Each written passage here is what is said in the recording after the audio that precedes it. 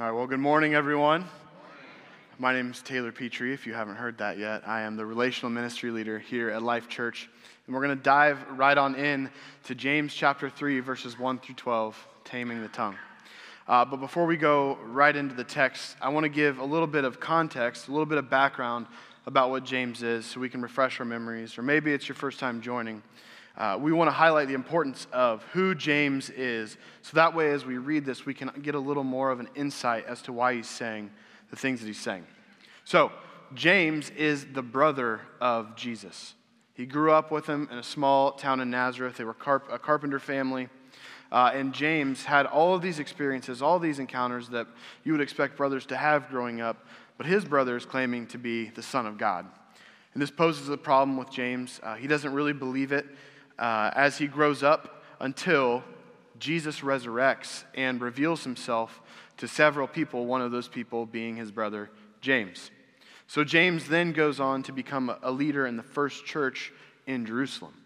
And as he's becoming a teacher or leader of the church, you have to understand the context at that time was that there's Jewish people who follow tradition, who follow laws, and James is having to teach them how to do things in a new way. So he's taking this culture and he's breaking down barriers and he's saying, listen, this is what Jesus has said. This is how to live a Christian life practically.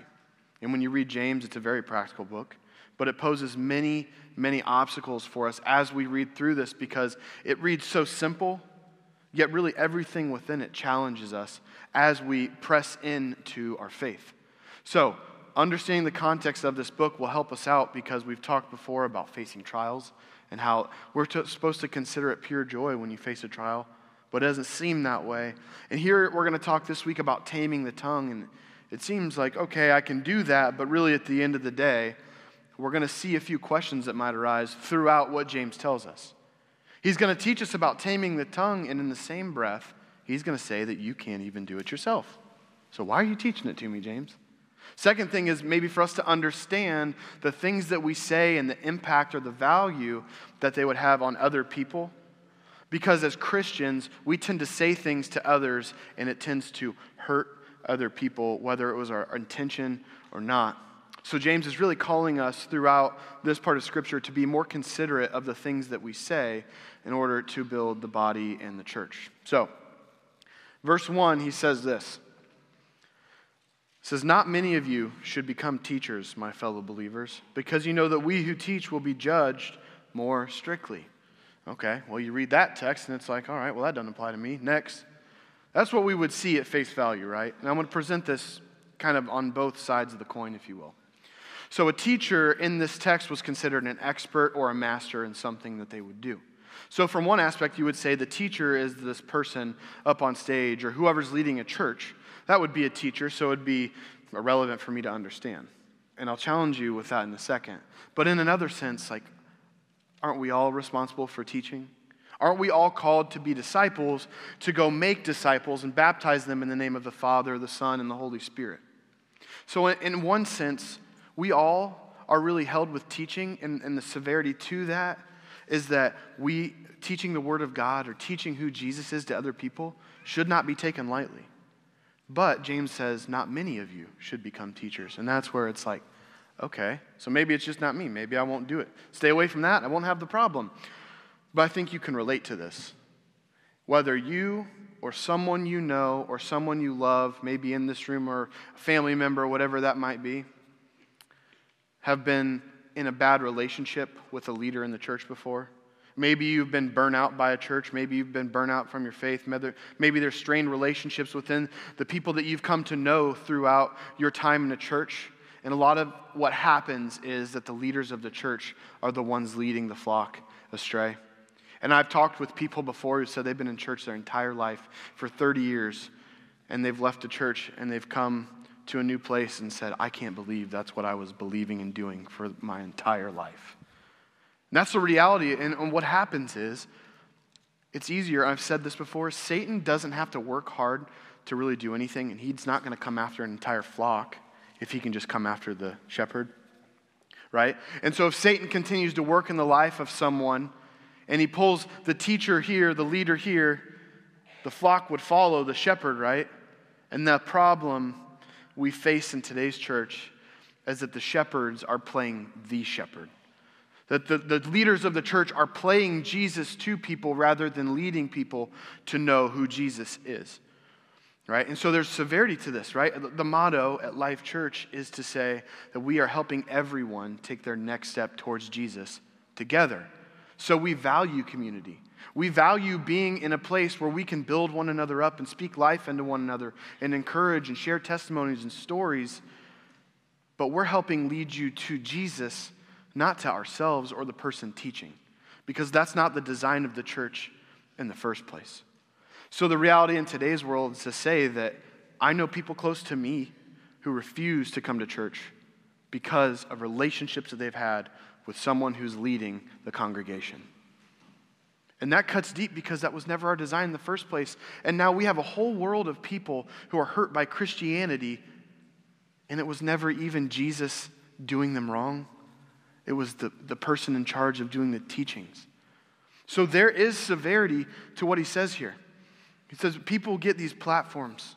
You think that standing up on a stage makes you elevated. All it really should do is expose. And we get social media or however we get followers. People start coming to us and they're like, yeah, I kind of like the way that guy talks, or I like these things. That's good and well. But when we build people's egos and they aren't focused on the mission, they're not focused on what God's calling us to, now those people start to seek the followers and not the Savior. And so now we're leading people astray, and as shepherds, we would stand more accountable for the flock at the end of the day. But understanding that regardless of what your belief on the Word, as you open up the context of Scripture, whatever you believe a teacher is, understand there's a severity to holding God's Word and sharing that with someone else, because we want to ensure we're bringing people to Christ, not building barriers so people can't get to really know who He is in the first place. He goes on in verse 2 to say this. He says, we all stumble in many ways. Anyone who is never at fault and what they say is perfect, able to keep their whole body in check. How many of you are perfect? Yeah, that's an easy answer. My mom raised her hand last service. But it's a reality, like we know, you know the answer. Why do you even ask it? Well, James is saying, if you are perfect, you would be able to bridle your whole body. Our answer is, well, I'm not perfect. Therefore, you can't bridle your body, let alone your tongue. We all stumble. We all fall short of the glory of the Lord. We're all sinners who've been saved by grace through our faith in Jesus. So it makes you think, what's this idea of perfection James is talking about? Because I don't think I'm perfect. Like, I'll admit I'm not. Far from it. Well, what happens is, when we disagree with other people, when we get into these arguments about something that we believe in, like I'm firm on believing in this topic or idea, so whatever you have to say about it doesn't matter because this is what's right to me. What happens is, if you continue to keep playing right, I'm right, somebody else will always have to be wrong. And in that same idea, then you will be playing perfect. If you could never be wrong, then you must be perfect, right? And James goes on to highlight, he's like, no, all of us, even the teachers, even the people that are teaching God's word, who Jesus is, they stumble. We all do. None of us are ever perfect, but we put on this false sense of perfection, and that's not what we're called to do. So, verse 3, this is where we're going to kind of land on for just a minute here. He says, when we put bits into the mouths of horses to make them obey us, we can turn the whole animal. Or take ships as an example. Although they are so large and are driven by strong winds, they are steered by a very small rudder wherever the pilot wants to go. I don't know a lot about horses, and so I had to talk with Mike about this part, and I'll just keep this part short. When you want to steer a horse in a certain direction, you put a bit in their mouth. There's different types of bits, and ultimately what the bit does is that it's able to, through the reins, you can turn the horse's head, and wherever the horse looks, it will go. Right? That's all I'm going to talk about horses. I know a lot more about ships. I was in the military for almost 10 years, specifically the Navy, and I wasn't stationed on ships, but I deployed with ships when we would go from wherever we were going. So assume this. If a ship has such a small rudder, right? Think about this warship, this tons and tons and tons of steel that doesn't make sense how it's floating in the first place, is controlled in its direction by the small rudder, right? And if I'm going on deployment, let's call from San Diego, California, across the Pacific Ocean to Vladivostok, Russia, right? I got point A, I've got point B. And generally when you're navigating, you would set these waypoints. You would account for fuel, you would account for food, and all these different things, weather. And you would set these points that you need to steer the ship at so that you can get from San Diego to Russia. Now, those waypoints generally don't take a lot of movement. It's something small, it's something subtle. But if you neglect steering the ship to the precise direction that you're supposed to be traveling in, even 1 or 2 degrees, you'll miss your waypoints and you'll miss your destination. Meaning if I started a ship 1 degree off course from San Diego, California, and it goes all the way across the ocean, and you think you're in Russia, you're not going to be in Russia. You're going to be somewhere else. But I think, how similar is that with our tongue? Sometimes when we speak things, we might not even know the things that we're saying. We think we're saying something to someone, or we think our life's headed in one direction, but by the things that we've allowed ourselves to speak or the things we've spoken to others, we start to drift slightly. And it's not recognizable until you've hit that destination and you go, oh, that's not where I intended to be. And the problem is there's no accountability at who's in control of it. Like we're assuming that whoever's in control is driving it right, and we say we want to go here, so we would assume a warship would be able to get from point A to point B. But if it goes unchecked, it's going to end up in a different destination, and it's small. Now, I want to pose the other side of this to say, if there's ever a man overboard on a ship, if somebody's ever lost at sea, the first thing that happens is the emergency is announced within the ship. The ship that was steering in one direction immediately stops and uses as much rudder as it can to turn the ship in the tightest circle to bring it back to the last known point, right? So the ship literally just starts leaning, and it's stopped, and it's the most awkward, quiet noise you could ever have in the middle of the ocean. What happens is there's somebody missing, there's an emergency, so we're using as much rudder as we can. Or if you're navigating, you need GPS. One way to recalibrate your GPS if things aren't adding up is you can spin in circles. You're using as much rudder as you can. I've also done some counter-narcotics missions in Central and South America where we literally bust the cartel, and whenever they see a helicopter in the middle of the ocean roll up on them, they tend to try to run away. When a helicopter can just sit here like this and they just keep doing this, they're using as much rudder as they can to run away from something. So think about that. Have you ever talked with someone and you can already tell that something's going on inside of their body, inside of their heart, just by the way they speak? The way they speak, the more that's going on within them, it's evident, like, hey, what's going on, man? Are you okay? Because they could have a state of emergency within them. They could be lost. They could be running away from something.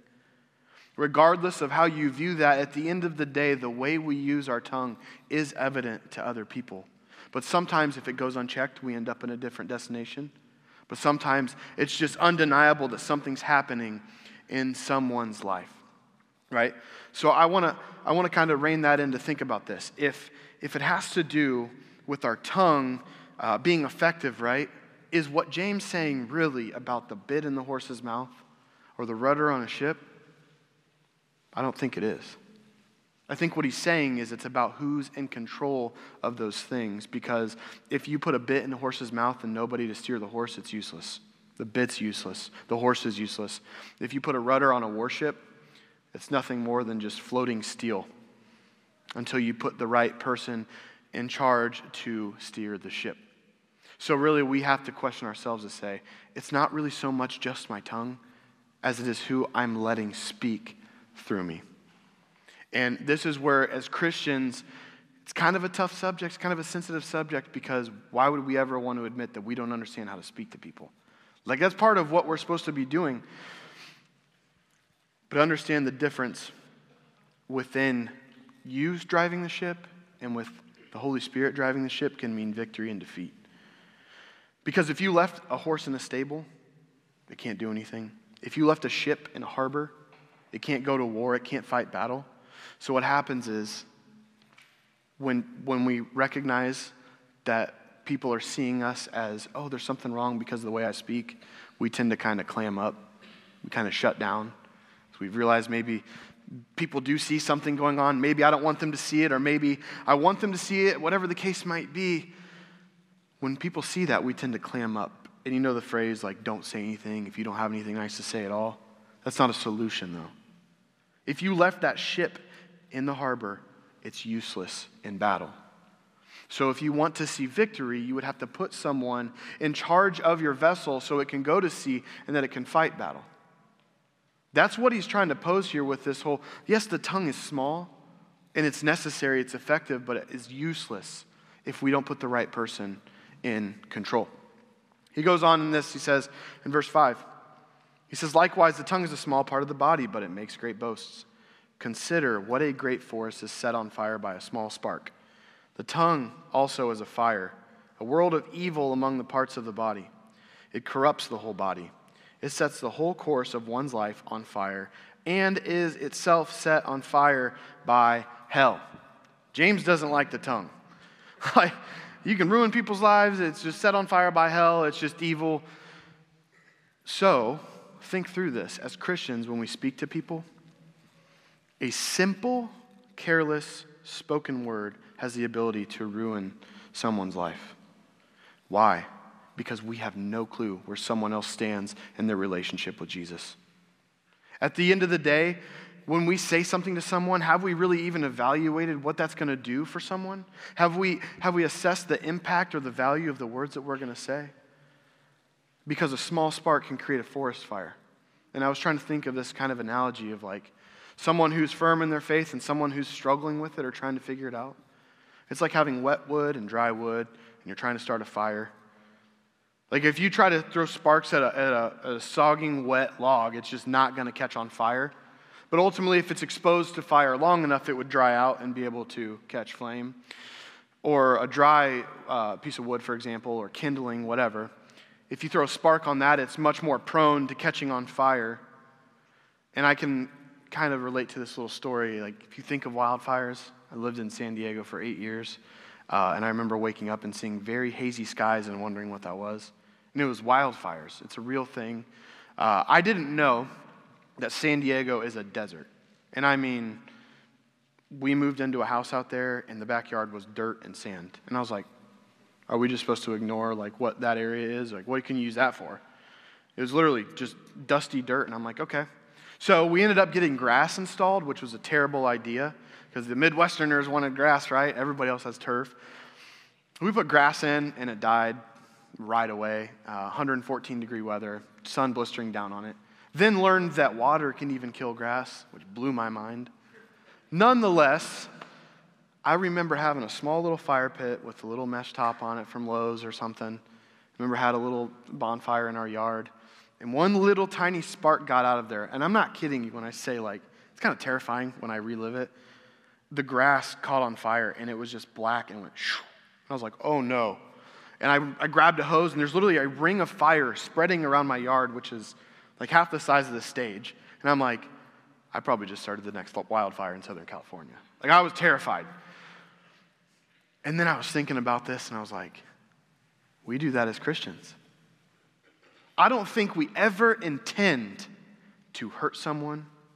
I don't think we ever intend by our words to change someone's trajectory towards Jesus and end up pushing them away. I don't think that's our intention. I didn't intend on almost doing that. But what happens is, when we're not careful with what we say, we do those things. I was thinking through one thing that really bothered me was when Sherry was sick and everybody was talking to Mike, even myself. Or maybe you've had a loved one. I've had family members who have lost their children. And when people are grieving, the first thing Christian people would say are, hey, how are you doing? Are you okay? And the response is like, no, I'm not. And that hurts people. Or have you heard this phrase? God just needed him more than you did. Heaven needed him more. Maybe their purpose is in heaven. Like those words aren't intended to hurt people. Those words are meant to try to say, hey, I know you're grieving and I know you're suffering and I want to stand here in the middle of it with you, so let me try to encourage you in the midst of it. But what do we end up doing when we say those words? We're trying to play someone we're not, and we're trying to expect a result that we could never expect. Sometimes it's better to say nothing and be more intentional with our words than to say something, because I know people who have lost their own children, who have lost their faith because of what a Christian has said to them and what multiple Christians say. And this is the problem. It's the heart behind the matter, right? Like, it's in the name of Christ or in the name of the church that we say these things. So now people don't trust Jesus or the church because of what we have said. And it's not our intention. The motive behind our heart is genuine. We want to love on them. But sometimes if we don't put our tongue in check, we end up creating these small sparks. But if that small spark can ruin someone's life, if it can take someone out of their faith and push them away from their relationship with Christ, maybe a simple spoken word could build someone up and bring them into a right standing relationship with Jesus. Maybe that same tongue could be used for its intended purpose, yet so often, and James is going to continue to talk about how evil the tongue is. Maybe instead of letting the devil borrow it, we let God use the thing that he gave us.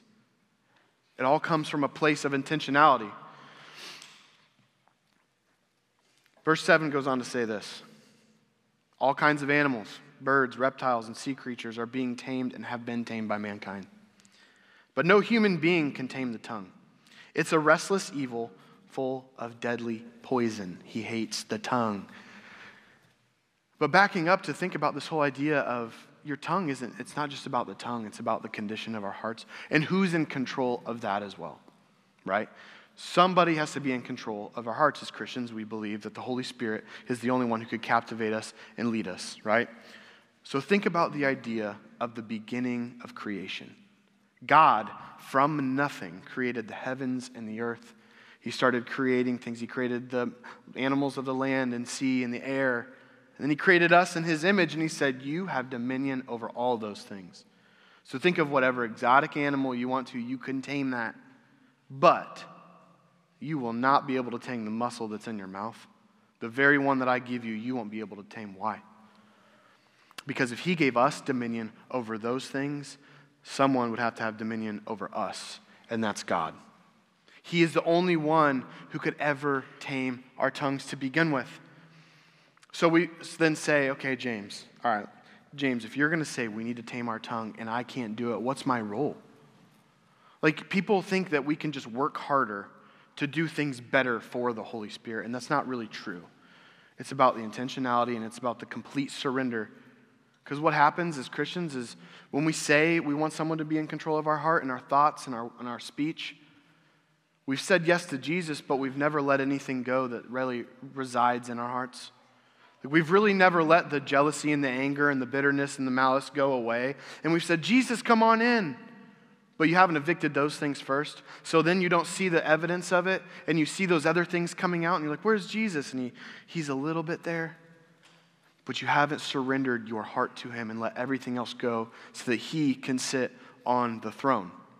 And what's interesting about not only does God have control over our tongue, is he goes on to say that we're going to use our tongue to curse the same people that have the same problem as us. So look at this, verses 9 and 10.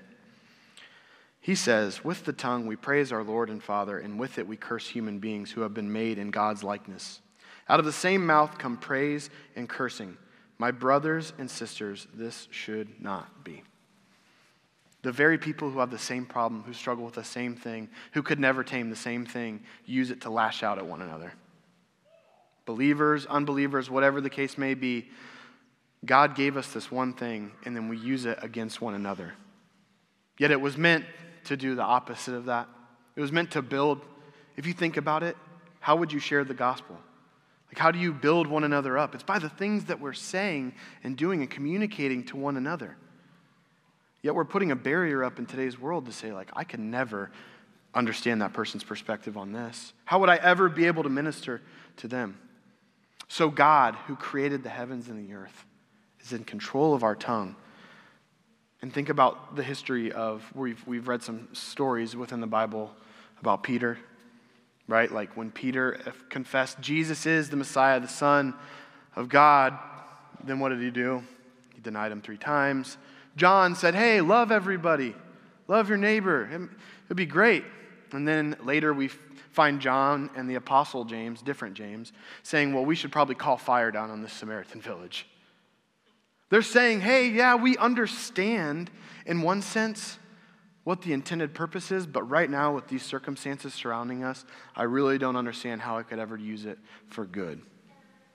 So are they perfect? No. Are we perfect? No. We all stumble, and we stumble specifically when it comes to our speech. I think what's convicting about that is that if I told you, because this is the reality, Jesus were standing right before you wanted to say something to your greatest enemy, would you still say it? No. Yet we allow ourselves to speak out of places of emotion rather than come from a place of understanding and surrender to what God called us to. He says this in verse 11, can both fresh water and salt water flow from the same spring? My brothers and sisters, can a fig tree bear olives or a grapevine bear figs? Neither can a salt spring produce fresh water.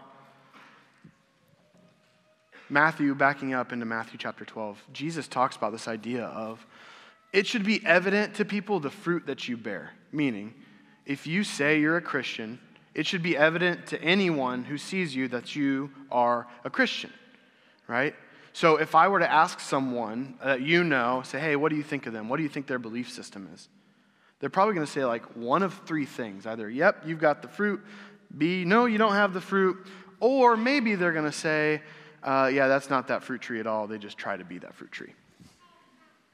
The reality of assessing where we stand should be evident to others because in Matthew 12, Jesus says, if there's evil stored up in here, then evil will come out of us. If there's good stored up in here, the good will come out of us.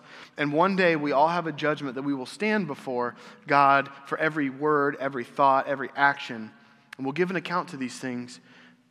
And Jesus says, by your words, you can be acquitted. Or by your words, you can be condemned. There's severity in the Word of God. There's severity in the words that come from our tongues. I'm going to invite the worship team up, and I want to close with this kind of story. And I said this last service, but normally we would say, like, all right, well, here's a story of how I got better at it, and everything's good to go. You try this, and it'll work. Anybody got one of those? You can come up here, because I don't. I struggle with this all the time. I wrestle my flesh all the time with this. When we moved out to the farmhouse in Ossian, one of the things we noticed was that we needed a new water heater, water softener, electric panel. There was plumbing that needed done and electric work that needed done. So, me being new to Ossian, the place I'd never heard of really before, I said, all right, well, let's look at some companies and let's figure out how we can get this fixed. So we did, and I had an owner come over to a house, and he did a walkthrough with me. He said, with parts and labor, here's your quote. I said, all right, that works for me. If that's everything said and done, let's go forward. Let's start the work. And so we did. And then about 2 months later, they were finished, something that should have taken about 2 weeks, and everything went wrong in the process. Water softener leaked everywhere, twice actually. Wires were left hanging, exposed, went without power. I don't remember the number of things that went wrong, but it was just a nightmare. Well, I got a nice little bill in the mail. At the end of it, like the thing that's like, all right, we're done with this. And the bill was thousands upon thousands of dollars more than we were quoted. Your response is probably the same as mine. It was like, hello? I did not agree with it. And so I just said, hey, let me call the supervisor or talk to the supervisor or the owner. I want to talk with someone who knows what's happening because I'm reading this list and none of this was done or this is wrong. This is way more than I ever agreed to.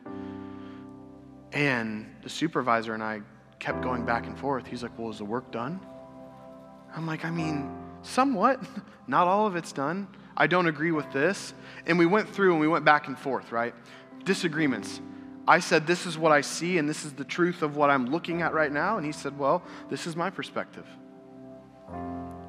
I said, well, I would like to speak with the owner, please, because I want to make this right, and I don't want to deal with this anymore. He said, well, you're not going to talk to our owner. You can pay the bill. I said, well, then I'm going to have to contact another business to see if this is okay, because this doesn't make sense to me. There's false statements in there. I end up getting a red letter in the mail from a collections agency that says, hey, you're going to pay this amount. And I'm like, are you kidding me? Like, that's frustrating for anybody to see, like, no, you don't know the truth. You don't know how wronged I was and how this is incorrect. And here's somebody else saying, no, pay it. So I came and told Mike, I'm like, Mike, I want to punch this guy in the face. What do I do? I know the Bible says, you shall not be a striker. But I'm wrestling with this idea, and Mike's laughing, typical Mike. And he's like, just chalk it up to an experience. And I'm like, how? And I'm like, okay, I have to love that guy. I've got to treat him like I would treat anybody else. I've got to be able to open up a space for him to share the gospel? No way. Fast forward the story, I get a hold of the owner eventually. He had no clue what was happening. The guy kind of backdoored him, signed his name for him, and everything was settled. Everything went good, but that's not really the point of the story. What I'm frustrated with is that when my back was against the wall and I had nothing but words against somebody else's words, I failed in my response. Because now I built a barrier with someone who I can never share the gospel with probably ever again. Someone who probably needed the gospel. As a Christian, I think this is what happens when we get our backs against the wall and all we have are words. We might know the truth, but sometimes you have to keep part of that in your back pocket. So at the end of the day, when somebody's attacking your character, I've been there too. Family members, friends, coworkers, someone said something about you that is so unspeakably untrue. It's the furthest thing from the truth, but you're telling other people now that that's who I am. How are you glorifying God with the words that you say in those moments? That's a challenge. That's why James presents itself in such a unique way. Yeah, tame your tongue. Okay, we got it. Now get your back pushed against the wall and have people say untrue things about you and say, hey, tame your tongue. That's easy, right? No. I think that's where we fail in our Christian walk, because the world is an easier response. You can push the world against the wall and they'll scratch you, pull you down, spit poison back at you. They'll use every weapon they can to take you down with them. But that's not our response. And part of saying yes to Christ and part of being the Christian is that you should have an expectation that's what's going to happen your entire life. You're going to be against a wall and people are going to continue to come at you and the devil's going to try to tear you down. So how are you standing firm in who you know you are, who you know Christ to be, and how are you using your tongue for God's good and not just for the sake of your circumstances? Will you stand so I can pray for you, please?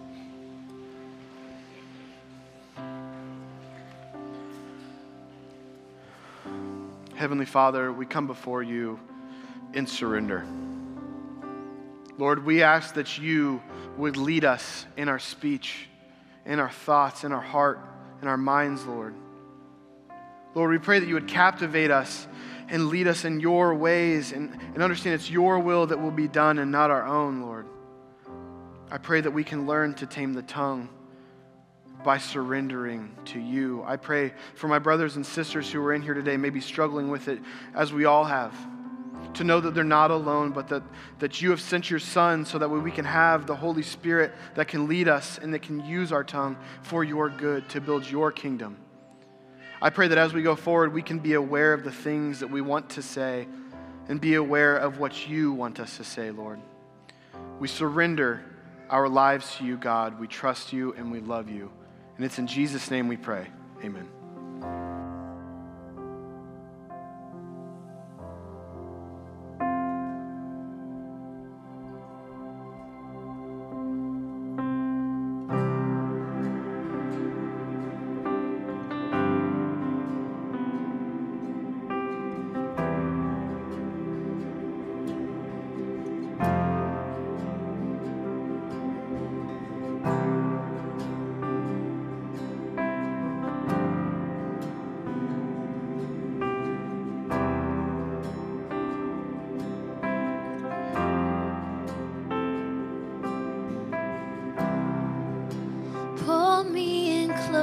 closer, close to your heart. May I be a pure reflection of all you are.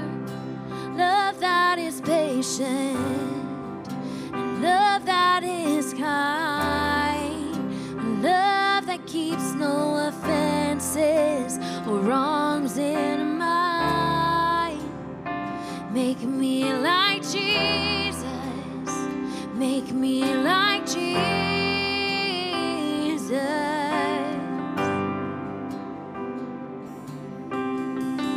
My heart is an open space for you to come and have your way. I'm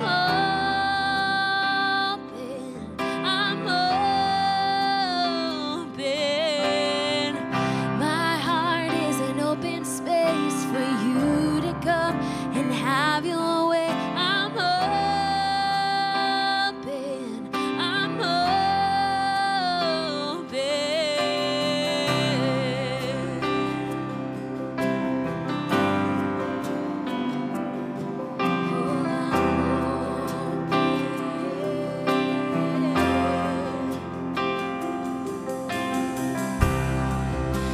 faithful to find me right where I am. Oh, even in my wandering, you call me friend. Mercy receives me and lifts me to my feet, and I'm caught up in the wonder and mystery of knowing Jesus, of knowing Jesus.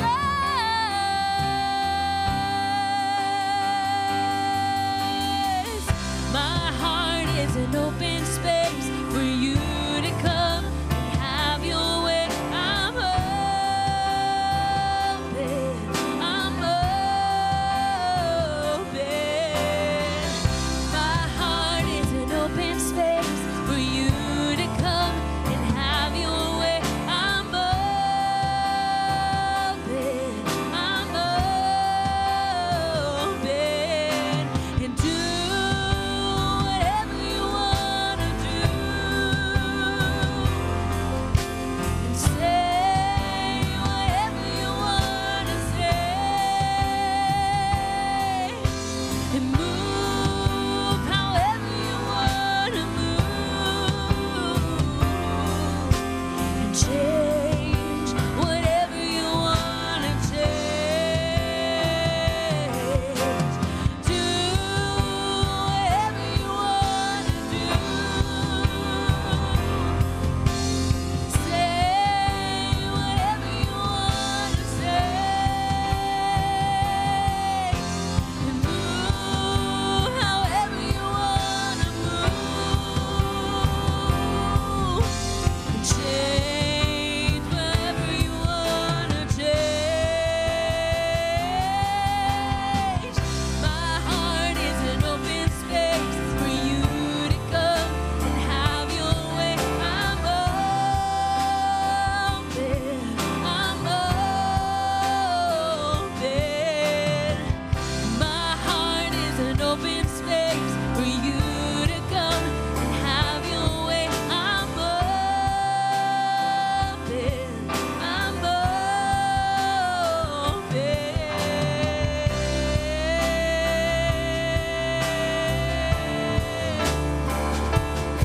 Lord, I'm open.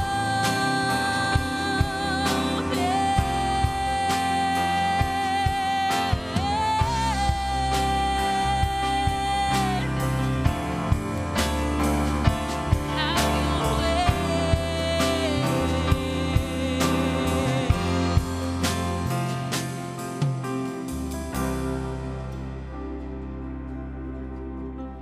So I want to challenge you this week.